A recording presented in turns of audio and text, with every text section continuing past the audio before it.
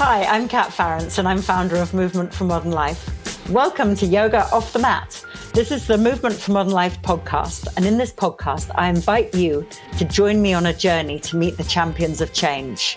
These are the most inspiring people I've ever met, and they're living a happy, healthy, sustainable life. Today, I'm joined by Catherine Annis, a Scaravelli-inspired yoga teacher.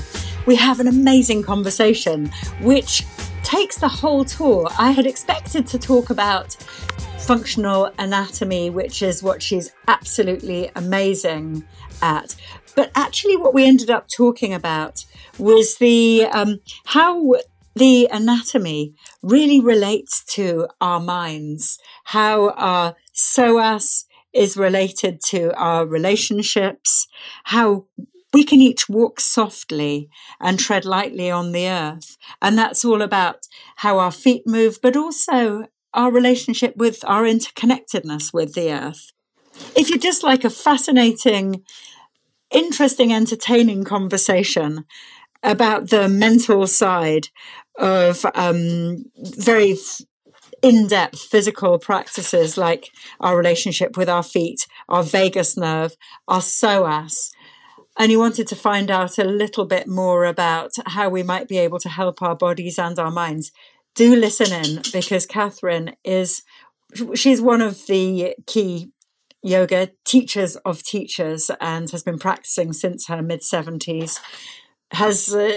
She's come from yoga from Iyengar, Ashtanga, but also is now a Scaravelli yoga teacher. And if you want to find out what that is all about and what it's like being a free-thinking yogi, do listen in. So today I'm joined by Catherine Annis, who is a senior Scaravelli teacher, a teacher of teachers, one of the most wonderful yoga teacher mentors, and is amazing anatomical as well as just a deep knowledge of all things the body. It's lovely to be joined by you, Catherine. Well, it's lovely to see you, Kat, on this beautiful day. I know, it's a bit overcast, isn't it, for a summer's day? Now, what I really wanted to talk about is Scaravelli yoga, because this is something that is a little bit unusual to a lot of people. Yes, it is. It's I guess it's not that well known, and I think part of the reason for that is because Vanda didn't want us to call it Scaravelli yoga. And she's Vanda Scaravelli. Vanda Scaravelli, the lady who kind of developed this approach. And it's an approach and a set of kind of loose principles rather than a hard and fast technique. She would have, I didn't know her, but as far as I have heard from my mentors who worked with her, she would have either laughed like a drain or just said, "That's ridiculous. Don't do that. Don't call it Scaravelli yoga. It's not a technique." And she was very anti-organization. She said, the organization will kill the spontaneity. That kind of approach. That. Yeah, so quite an unusual lady. She came to yoga when she was in her late 40s. Her husband died very sadly, tragically, and at 49 or so, she was still a young woman, and she was good friends with Krishnamurti, the philosopher. And he used to come and stay with her in her villa in Florence in the summertime. And he brought his yoga teacher with him. And his yoga teacher happened to be Mr. Iyengar, as you do. And so Iyengar taught Krishnamurti, and then he would spend time teaching Vanda. So a lot of the practice comes out of that very structured kind of strong work of Iyengar, but she tempered it because she herself had a really bad scoliosis, and she found that certain movements meant more to her in her body than fixing the feet and having a very kind of structured organisation to the poses. And I think she was probably, I don't know, I might get into trouble for this, but I guess she was a bit of a rebel. She had a lot of freedom because she was a very well-off aristocratic lady. And I imagine she could pretty much do what she wanted to do. Certainly she was incredibly eccentric. She used to walk around wearing a leotard and tights and flip-flops. And great look. And she would eat a whole tub of ice cream at once. She was well known for stopping the shop assistants behind the counters and telling them that they should take their high heels off and work their feet more, otherwise they would get into trouble with their bodies. You know, their bodies would suffer. So not short of opinions, and I think also well known for driving quite fast. There you go. She sounds like a great yoga character. I think she probably was quite terrifying and quite amazing.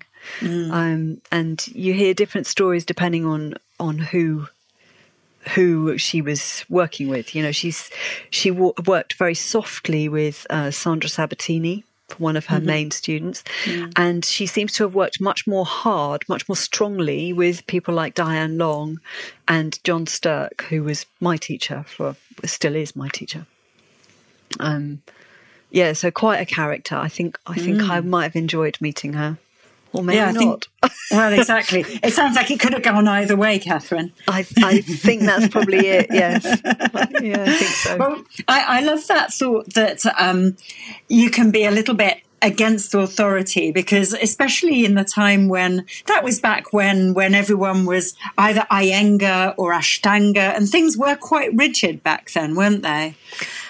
Yes, I imagine so. I mean, that would have been, I was trying to do the maths then and failing dismally, probably in the 60s and 70s, when maybe it wasn't so, but I don't know. I don't know what it was like then. I mean, I came to yoga in the 70s, but I was too young to have an idea of, you know, what the yoga world was like then. But I just remember we weren't allowed to chant in the church hall because it was heathen. Quite right.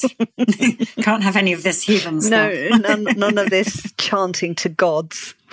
But yeah, so and she was very much a product of the relationship that she had with Krishnamurti. And you know about Krishnamurti, his thing was that, you know, you shouldn't just take anybody's word for it. There are no gurus. You work it out for yourself. And I think she very much subscribed to that belief. She worked out her yoga on her own body and said, this works for me today. But she changed her mind often. So, for instance, there are stories that, well, there's a path of, I'm not explaining this very well. There's, she used to teach the headstand with her hands, palms up. Oof. No, palms down. Palms down, that's it, palms down. So you would put your hands down. And then another time she would go back to, much later when she needed the stability, she went back to interlacing her fingers and having it around the back of the head. But, you know, she was not averse to changing her mind, essentially, about things. And I think that helps, because I personally hate getting stuck in a groove. Nothing so boring.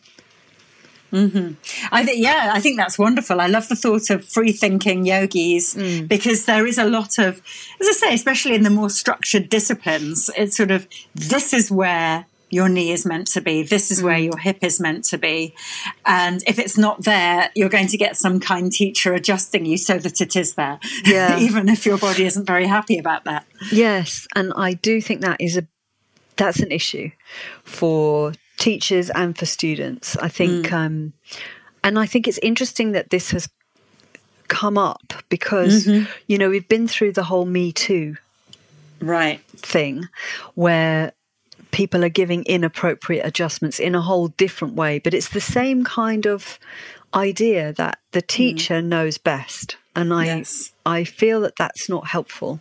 I feel if I tell you, Kat, I know what's best for your body, that takes away your agency, doesn't it? And it means that you stop inherently trusting your body and your intuition and your approach to exploring in the movements because you think, oh, well, maybe that's not right because Catherine knows the truth. Yeah, the teacher knows the truth. Yeah. And the more that I teach, the more I see that, in fact, it's more helpful to give the student absolute agency to explore in the way that they feel is appropriate.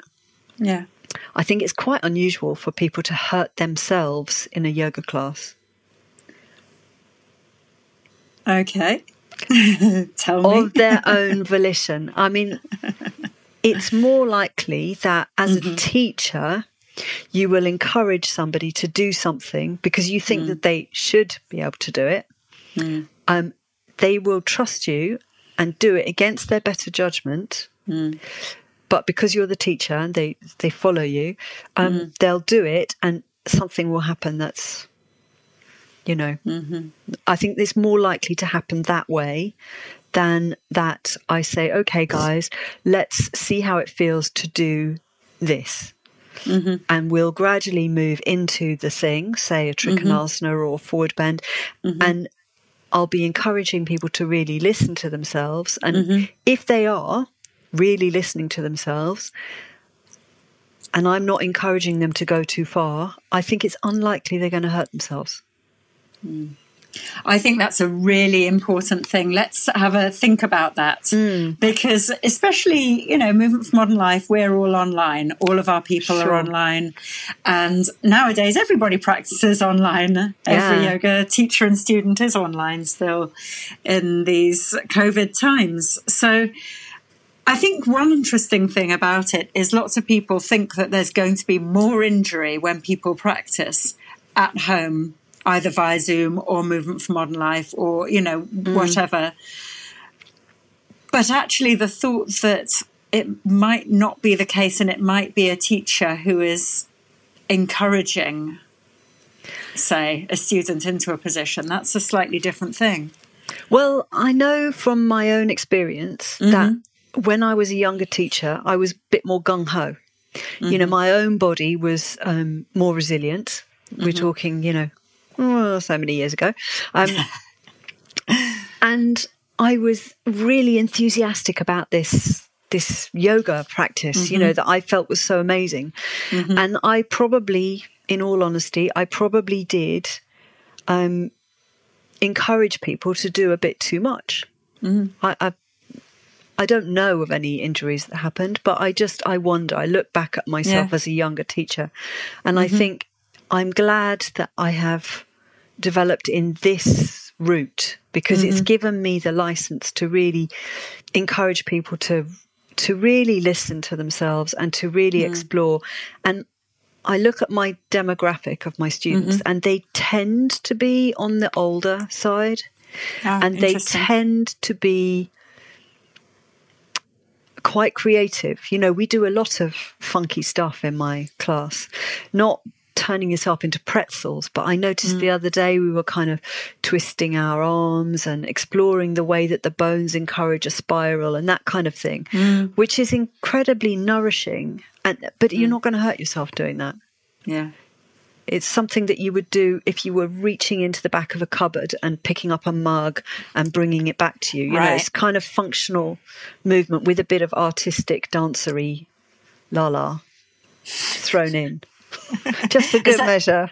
Is that your official description? Is functional movement? Functional movement with a bit of dancery la-la thrown in. Yes, I think that goes well. I like that.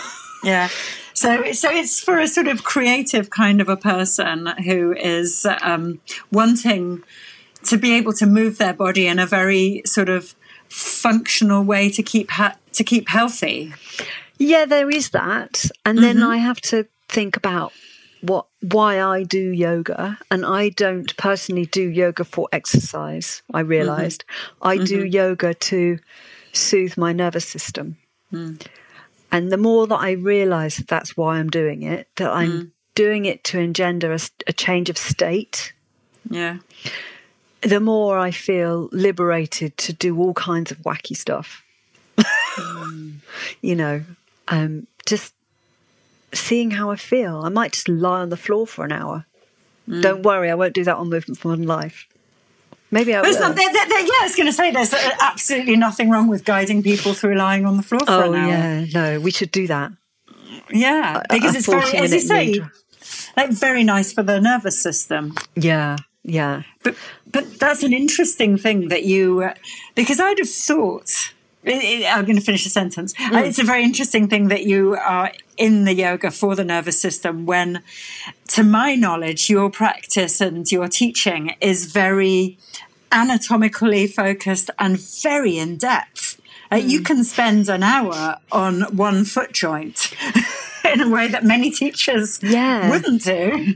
I know. That's a real interesting observation there, isn't it? Because I'm fascinated with the way the body's put together, and I like for it to feel, this is a horrible word, I like for it to feel interesting, for it to capture me and to take me into the big toe joint or the talus or whatever I'm interested in at the time. So yes, there's a split there, isn't there? Well spotted. Well, maybe it's like all of us. There's a little bit of yin and yang, and there's also a lot of getting into a functional anatomy, but the interest is the nervous system as well. And that's very, very nice for your students to know that while they're focusing on the psoas for that hour, they're also going to be soothing their nervous system in the process. Yeah, especially if we're looking at psoas, because that is such an emotional kind of center. You know, if you're feeling stressed, your one side of your psoas is almost certainly going to go and kind of grip and clamp and tighten up. We see that so often, and I feel it in my own body, you know, that when I'm in a situation where I am stressy, that I will shorten and tighten and hold and grip on one side, and that causes all kinds of subtle rotations in my body and a slight sense of shortening on one leg or through one hip. And I notice that when I come back onto my mat and lie down and try and rebalance, recalibrate, if you like. So that's what you get in the class, you know, is a reflection of my recalibration, I guess. I don't know, is this making any sense?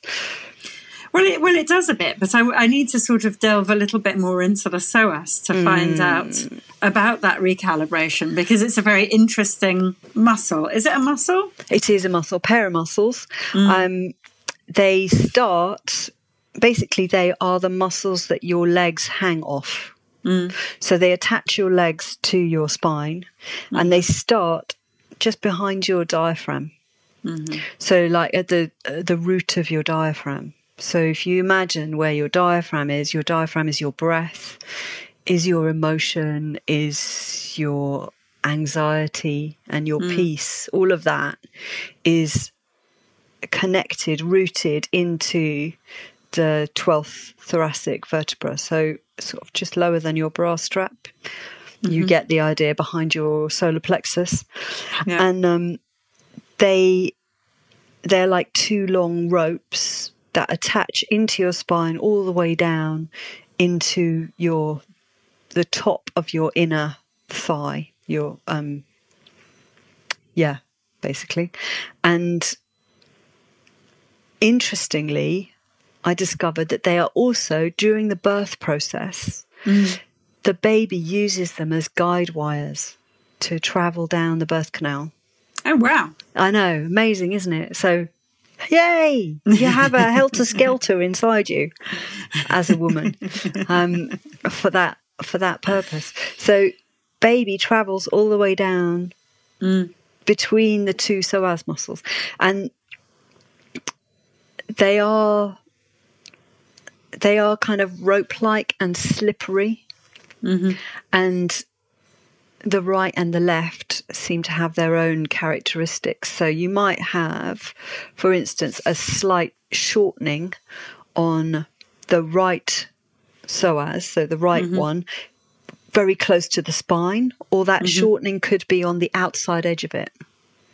I don't know if this is making sense. You kind of need a picture of them, but you imagine a rope from your solar plexus all the way down into your pelvis, and either side of it could get kind of knotty, or the whole thing could get knotty, or it could get knotty at the leg end or knotty at the diaphragm end. And because of its pathway, it's traveling very close to all your organs. Right. So your digestive organs, your reproductive organs. So if there's anything going on there, that could affect your psoas muscles. And if there's anything going on in the psoas muscles, that could affect those other areas. The reproductive organs, or the digestive organs, or any of that. Likewise, the diaphragm. If the diaphragm is tight and short and anxious, and you're breathing quite shallow and minimally, then you could cause quite a lot of bunching up and tightening around the top of the psoas. Holding, essentially. Yeah, which is why I think it's called the muscle of emotion. And it can get dehydrated quite easily.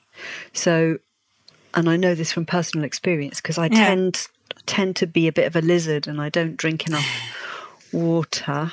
Don't get my husband started. So, and I do notice that if I get dehydrated, I feel really cranky through my lower body. That's interesting. Yeah. So, and it needs to be surrounded by all of this interstitial fluid to move easily. Because you think about it, it's these ropes. Your legs are hanging off your spine from these ropes. So if they get tight and dry, I picked up an old bicycle chain in my garden the other day, clearing up. And I thought, oh, this is terrible. You know, it was like, wasn't going to move at all. And I thought, this needs a good oil. And I thought, this is like a dry psoas, very dry, desiccated psoas. But yeah, so if it's dry, if you're not looking after yourself and you're dehydrated, then that can get cranky. Interesting.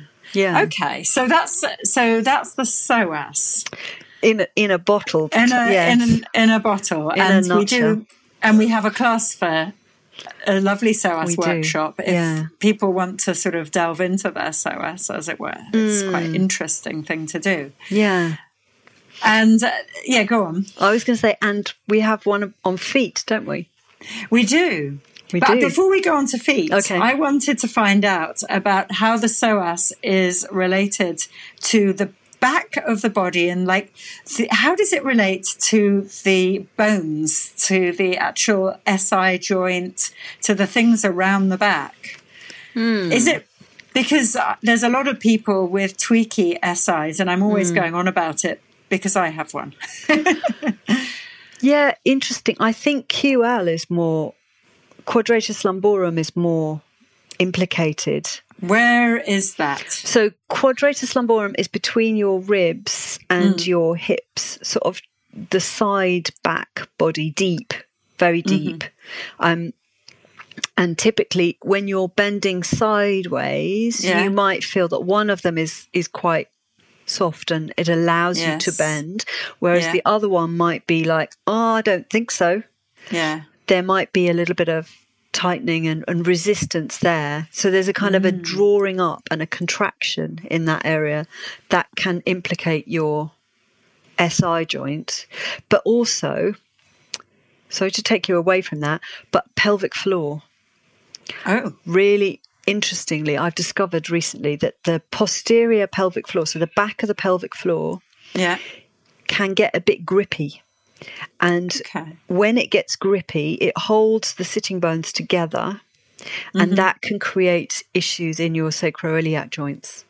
So there's lots of lovely work that you can do in just gently being aware of keeping the sitting bones away from each other, which can be really helpful for SI joint issues, close to my heart, when you're sitting.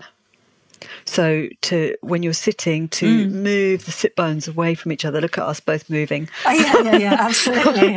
Just moving the sitting bones a little bit away from each other, or using one of those Pilates balls to sit on to soften the sitting bones away from each other, so that the pelvic floor doesn't get too grippy and holdy.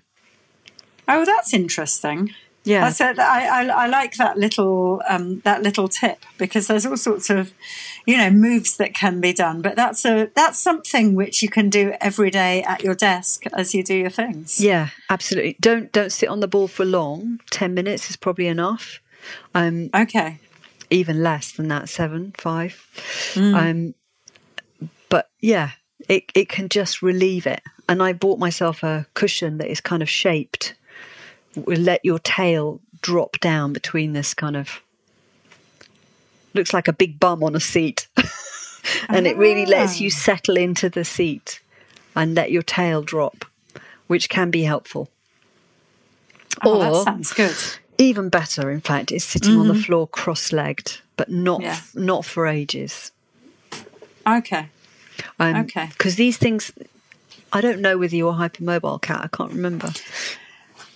I'm not excessively. I don't have the I certainly don't anymore. No.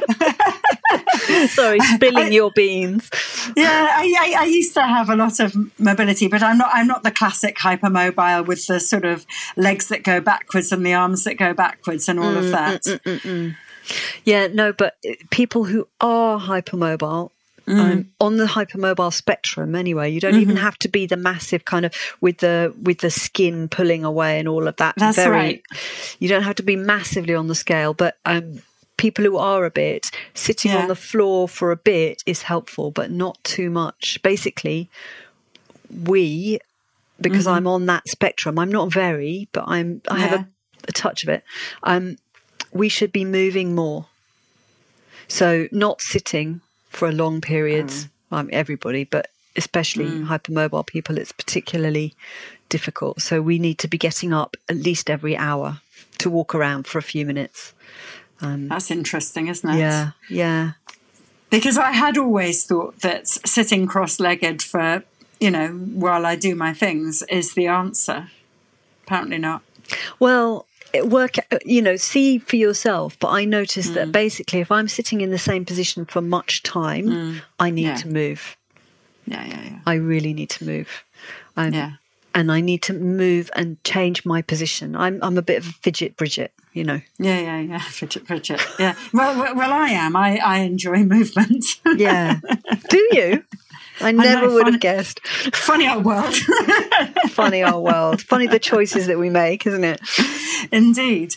But that's very interesting to know. So actually another reason why all of us should be moving more.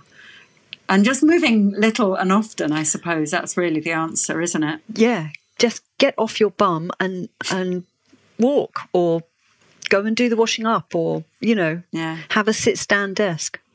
So you can have a variety of choices. It's all about making sure that you don't shut down your choices and gradually become that old person that sits in the chair and can't get up.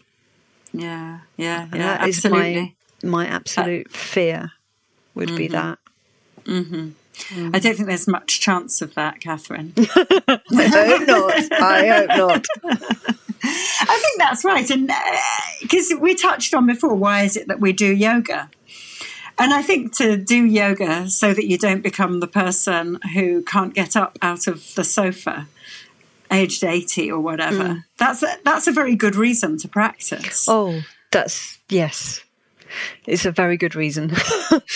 Keep on coming, guys. Keep on coming. My mum is 80 something, and my dad is nearing 90.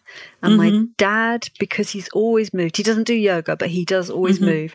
He can still climb the rope in the gym. Yeah, you see, this is what it's about. And it's just keeping moving, isn't it? Yep. It is absolutely keeping moving. It's really important. Motion is lotion.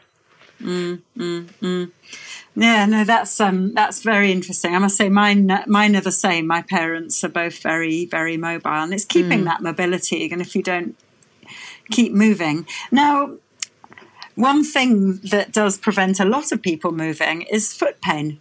Yeah, it's true, isn't it? It's seriously true, and yes.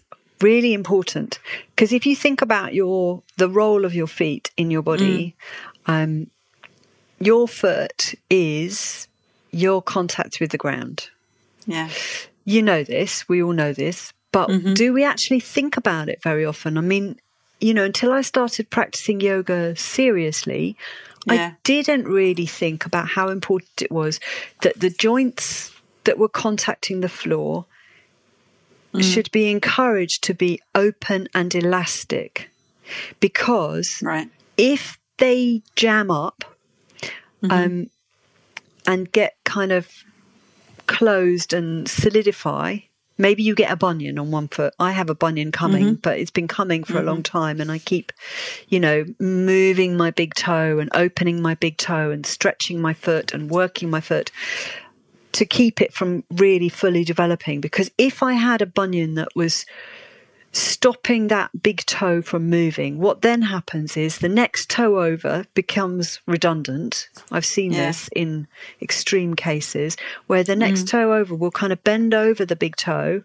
and it could almost be amputated. It's got absolutely no function anymore. And then the next two toes, you find that the metatarsal muscles, those little muscles that support your arches and your toes, they get less strong, less able to function, and your whole foot starts to just be like a slab of concrete. So when you walk, it's like, maybe not concrete, maybe wood. It's very stiff and it slaps onto the floor. And we've all heard people walking with flat feet, haven't we? Yeah. Their foot kind of slaps onto the ground and there's no kind of lightness or spring in that person's foot because that's collapsed. So collapse is not great, because then what you're doing is the arch of your foot has just collapsed down into the ground, and any shock from your foot landing on the floor with each step that you take, that shock goes right up the bones of your legs, through the joints of your ankles, your knees, your hips, with all the attendant. Yeah, I know you're grimacing. It sounds awful. Yes, it's delightful. So that shock will travel ultimately all the way up into the base of your skull, traveling through the bones. But also if you have very tight feet, you can imagine it's the same kind of thing, because there's no shock absorbency, because they're just kind of tight little wedges slamming onto the ground. And it's actually worse for you to have tight feet than collapsed feet. Can you believe interesting. That? Yeah, the Israelis did not a survey, study. I was trying to think of the word. The Israelis did a study on flat feet and found they were really, really bad, and lots of their soldiers had flat feet, and that was problematic for those soldiers. But worse than the flat feet was the high arches that were very stiff. Sorry, I'm kind of veering off here, but I just find the whole foot relationship is so key to good functioning of your ankles and your knees. And if you really work with your feet, you can feel how that affects your pelvis and the muscles coming up through your upper thighs into your hips.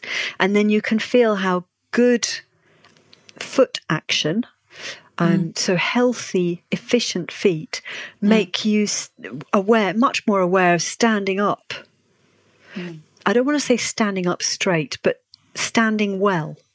Yeah. With mobility and the ability to run if you need to, or stop quickly if you need to.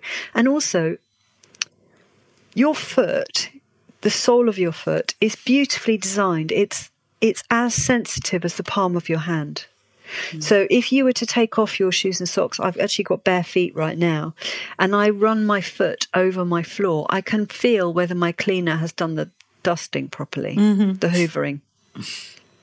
of the floor. You know, I can sense if there's too much dust there, or if there's too much cat fur on the floor, just from just moving my foot gently across the ground.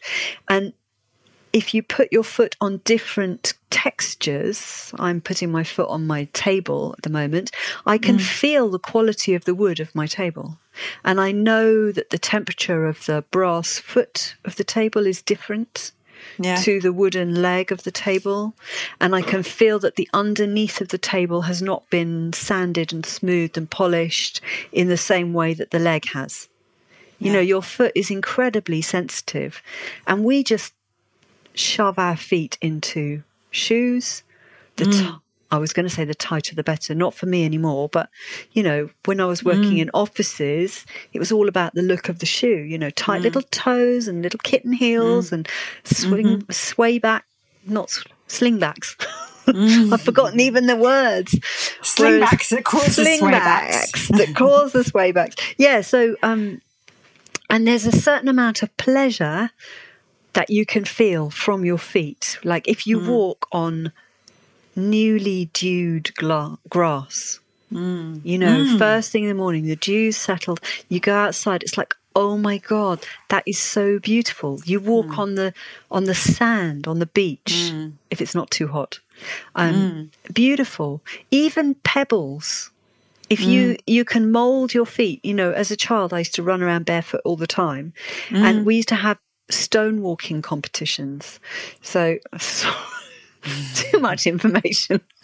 But what I find interesting now is I can still walk on the stones if I allow my feet to mould to the stones. And that's really my point here, is that even hard, uncomfortable surfaces, if you let your foot soften and wrap around the stones,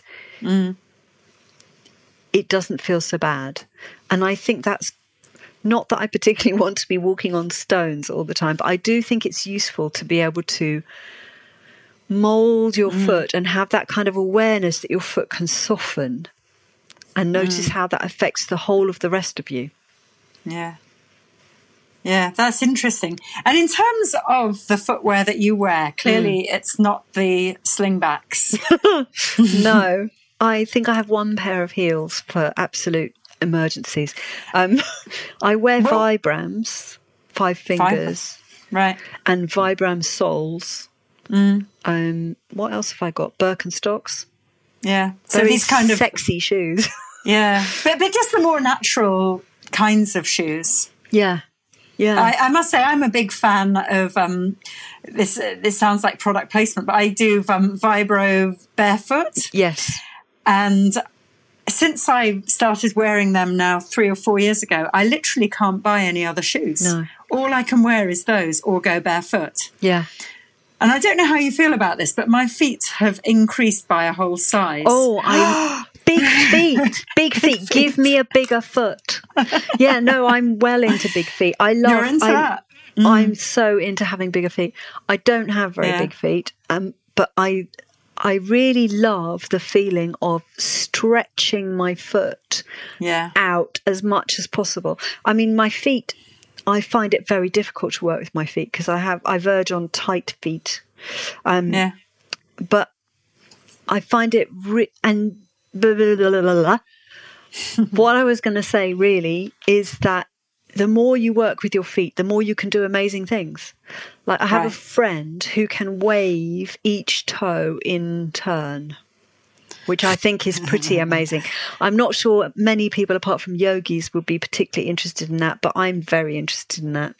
And I think it really shows in her practice, because when you see her practice, she has such awareness through her feet that it comes up. It's like she's sucking awareness out of the ground. Wow. It's amazing. It's just amazing. Wow. And, you can feel it. When you work up through your feet, you can feel it affecting your shoulders. So, guys, get into your feet. Wow. So I wanted to just sort of say, okay, so the reasons to get into your feet, the reasons why I first got these kinds of shoes, not the sexiness of it, but because I had bad knees. And I do a lot of walking, and my I was wearing large hiking boots, which are basically like wearing hooves. You kind of go clod, clod, clod with your feet. And my knees were really suffering. And I thought, let's just see what we can do here. And my knee problems have disappeared. Very interesting. So I think from a functional point of view, getting into the feet and stretching them, making them be a little bit more muscular, elastic, as you say, is helpful.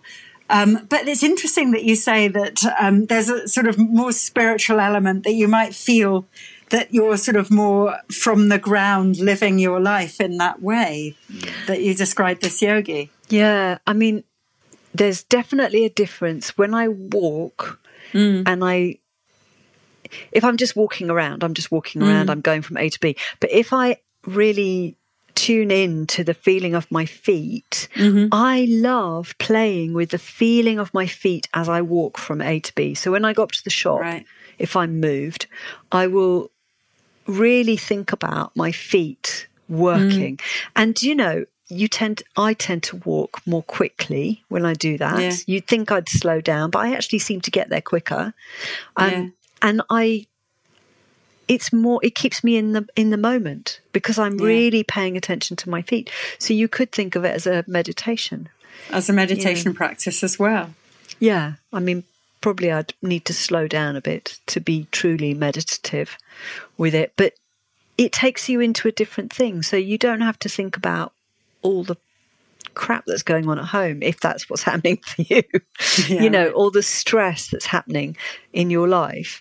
If you just be in your feet and they're with you all the time, nobody knows that you're practicing yoga as you just walk around the place, really imagining, sensing the sole of your foot and how it contacts the sole of your shoe and how that contacts the ground that you're walking on. And, in London, we're on pavements all the time, which is, very uninteresting. But as soon as you walk on something that's different, your foot can immediately tell. Yeah, right. So I play that game with myself. Can I feel the texture of the pavements? Because they do have separate textures, if you're lucky. I like that. Yeah, like York Stone has a very different feeling to the concrete outside my door. I like that. It's very interesting. Yeah, you can. I think it takes practice, but I really do feel that I can sense the difference. Bricks, different to concrete, different to York Stone, obviously different to pebbles and something that's a bit rougher and a bit more interesting underfoot. But it's also the fact of a sensitivity, isn't it? Yeah. And that's kind of what we're talking about. We're building up our sensitivity so that we can become more aware of what we're doing, which might well help us to make, smarter choices or something like that. Yes. And I mean, that's what we do yoga for partially, isn't it? Is to increase our awareness so that when we do get into a situation which is difficult, we can open up those choices because we're able to pause and not be reactive rather than jumping in, Yeah. Interesting. To work your feet for global peace. Well, it does say, it's funny how connected everything is, though. Yeah, I was not really joking. No, not really. Not really, no. Because, the more that I do to improve myself, I'm not sure that's a very good word, but the more I do to help myself to make better choices based on my awareness, the more that I'm likely to open the door for the other people that I'm in relationship with to join me in that, consciously or un. And then that just spreads, doesn't it? It's like the smile on the street. You smile at your neighbour and they're going to smile at somebody else, maybe. Smiles breed smiles. Well, there's always a knock-on effect in life. And I think, I suppose that's what yoga teaches us, isn't it? It's the interconnectedness of everything, of our feet to world peace. It's really not that far. It's not that far away. Not that far away. I sometimes think of the feet, you know, when I'm doing my hikes, and when you go through woodland, I sometimes make a little game to walk as softly as I can. That's lovely. That's really lovely, because of course, if we were still hunter-gatherers, we would need that skill. Interesting you brought that up, actually, because my husband went and spent some time with the Hadza, who are one of the last hunter-gatherer tribes in Central Africa. And he said it was amazing. They moved so quickly and so silently through, touching the earth lightly, taking only what they needed, and so aware of their effect on everything. Their effect, just walking and, you know, running, chasing, but quietly and quickly. He said it was unbelievable. It's very, very interesting to think that it's sort of, and now it becomes a bit of a metaphor, how in our lives we sort of wear these great big shoes which protect us from, you know, life and all the perils that we might stub our toe on something or hurt ourselves. But it also means that there's a distance between us and the outside world. And that kind of distance sort of prevents us from seeing the interconnection. Yeah, and it stops us from expanding our awareness, because as soon as you wrap somebody in cotton wool, they are distanced, aren't they? Yeah. You know, we've all seen those children who grew up too coddled. Yeah. And I don't want to stub my toe, but I'd rather stub my toe and think, okay, don't do that next time, Catherine, than be protected by a big boot, I think. I quite like the feeling of pine needles, even if, you know, when I wear my Vibrams and I walk through forests or woodlands and they have pine needles, they always prick me. The pine needles always prick through the fabric. But I kind of don't mind that. I'd rather be real. I'd almost rather be walking through them barefoot, but my feet are not hard enough anymore. So very interesting. I really like how, again, we seem to have gone on this interesting interwoven journey of how somebody who is very sort of, you're very scientific and anatomical, and you're able to, you don't see yourself like that, but I suppose I like technical stuff. Yeah. And that's all related to the nervous system as well, and how, you know, we think that somebody who's interested in the nervous system is somebody who's sort of more into the rainbows and the unicorns and not so much into the Latin names of the muscles. That's hilarious. I suppose so. But I find that there is a spirituality in the body. And the more that I practice, the more I think it's coming up from the body. And currently this week, I'm super interested in how I feel from inside and how I'm moved to do things from inside rather than from my head, my mind. Interesting. It's been proven as well that the body makes the decision before the mind does. Yeah, I like that, because I've always heard that our minds always justify the reasons for something after we've made that decision. Yeah. But it's interesting to try and catch yourself making the body decision and then doing that mental justification. Yeah. Yes. Bodies make the decisions and the minds catch up. And the minds just catch up at the end. And I don't know if this is going to be related, but I have a niggly suspicion that it is. That the vagus nerve might be connected to our source of intuition in this kind of way. What do you think? Well, yes, it has to be, because your vagus nerve is basically your advanced warning system. Right. It's your autonomic nervous system. Mm-hmm. So it's going to alert you if there's some danger. Right. You know, you have a sense.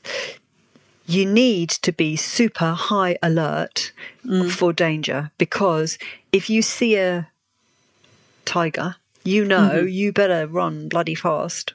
Now, without even thinking about it, you can't decide later. You can't run through scenarios and think, oh, well, should I run or should I stay? You've got to just leg it.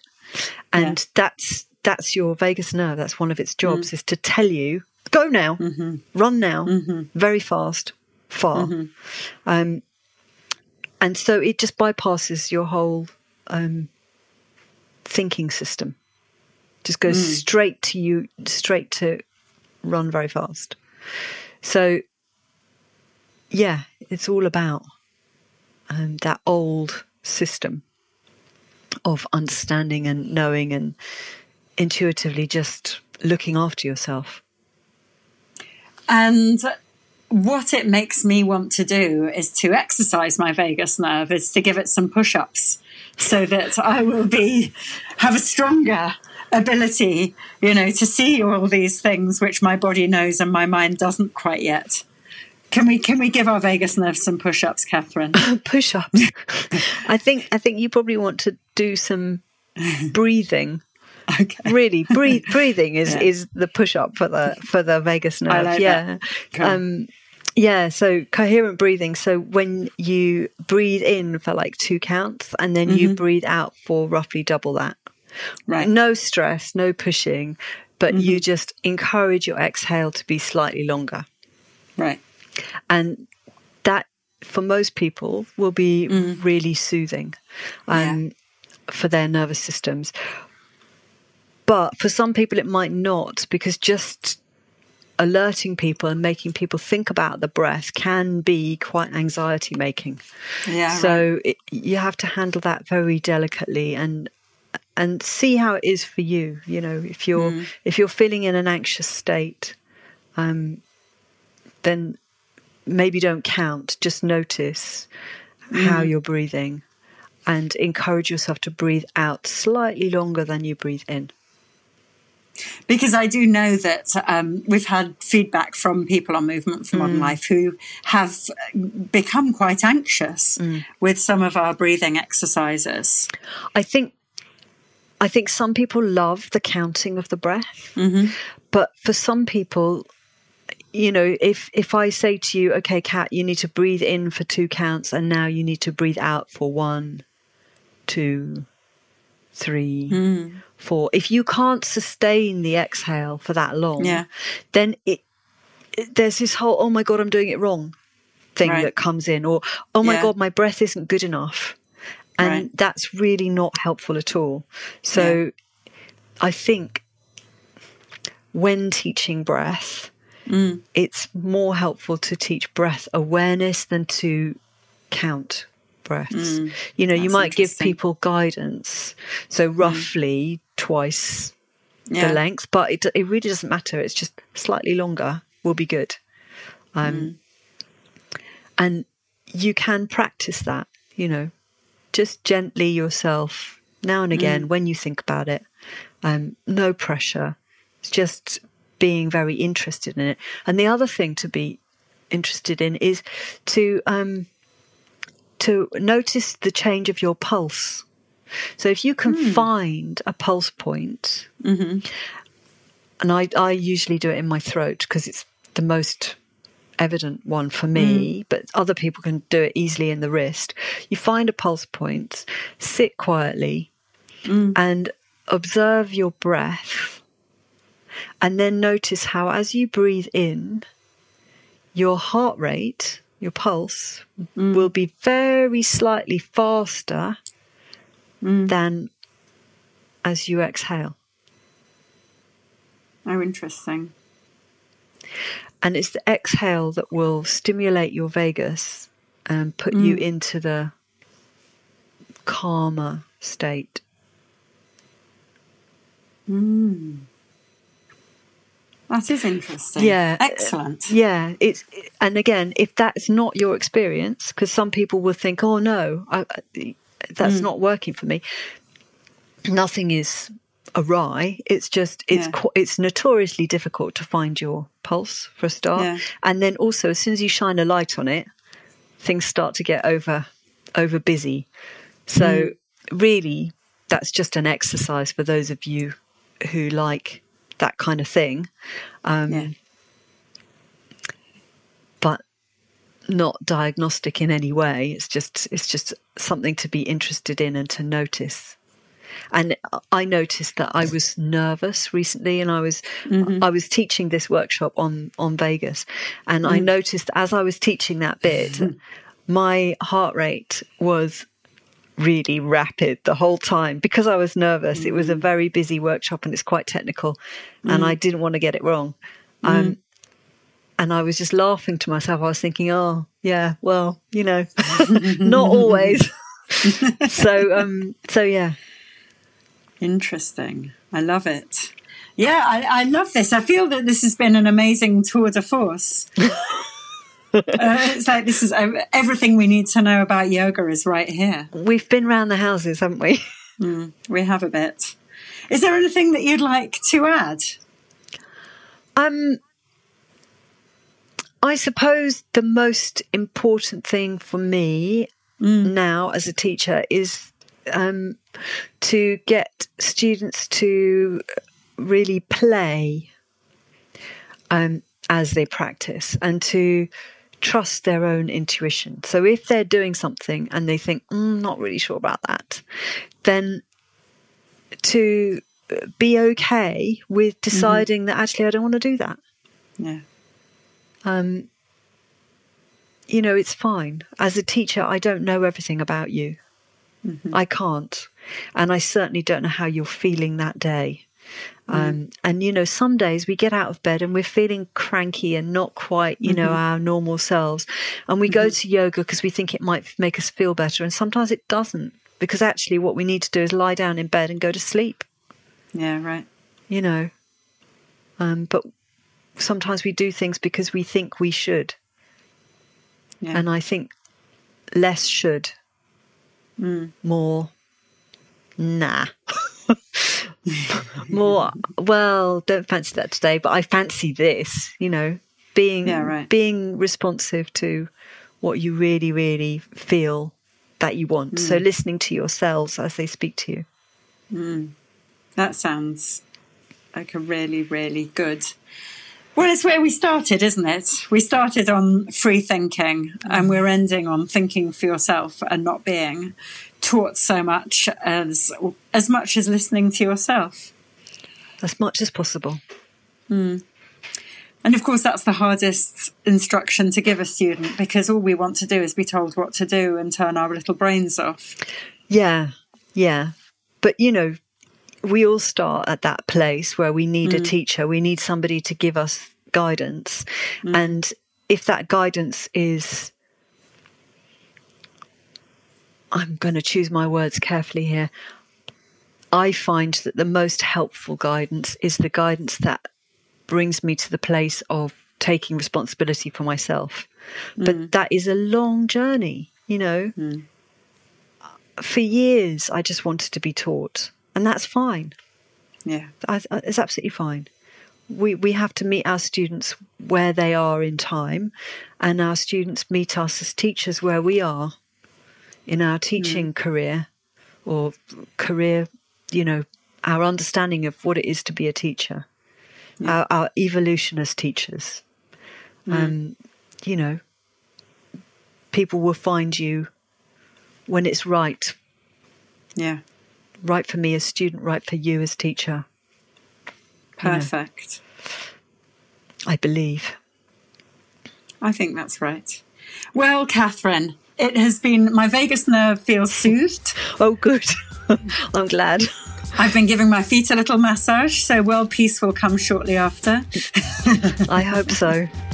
Right, so all relies on it. But it really has been a pleasure to have a little chat with you. And thank you so, so much for your time and for all of your support that you've given me in Movement for Modern Life. I really appreciate that.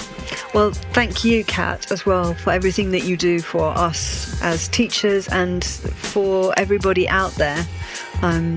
You've created an amazing company, an amazing structure, and I personally value it deeply. So thank you very much. Oh, bless you. All right. It's been lovely to chat. Take good care. Yes, you too. Take care. Bye. I really hope you enjoyed that conversation. What I loved about it is how we can put our structures and expectations of yoga to one side. And I think Catherine really did that with me. So I hope you enjoyed it as much as I did. Do check out Catherine's classes on movementformodernlife.com. She has got some wonderful classes. There's an hour's foot workshops, SOAS workshops, and everything in between. And you will get to experience some of her really amazing, intuitive but insightful looks at the anatomical structures and how that relates to our mental states. So I really hope you enjoyed. Please get your free 14-day trial to Movement for Modern Life. Just go to movementformodernlife.com and get a free trial to check out our amazing world-class teachers. And thank you very, very much for supporting us. Please do share this podcast, share the movement. And, we're just an organic, homegrown, family-run business. So we really, really do appreciate your support. All right, guys, till next time.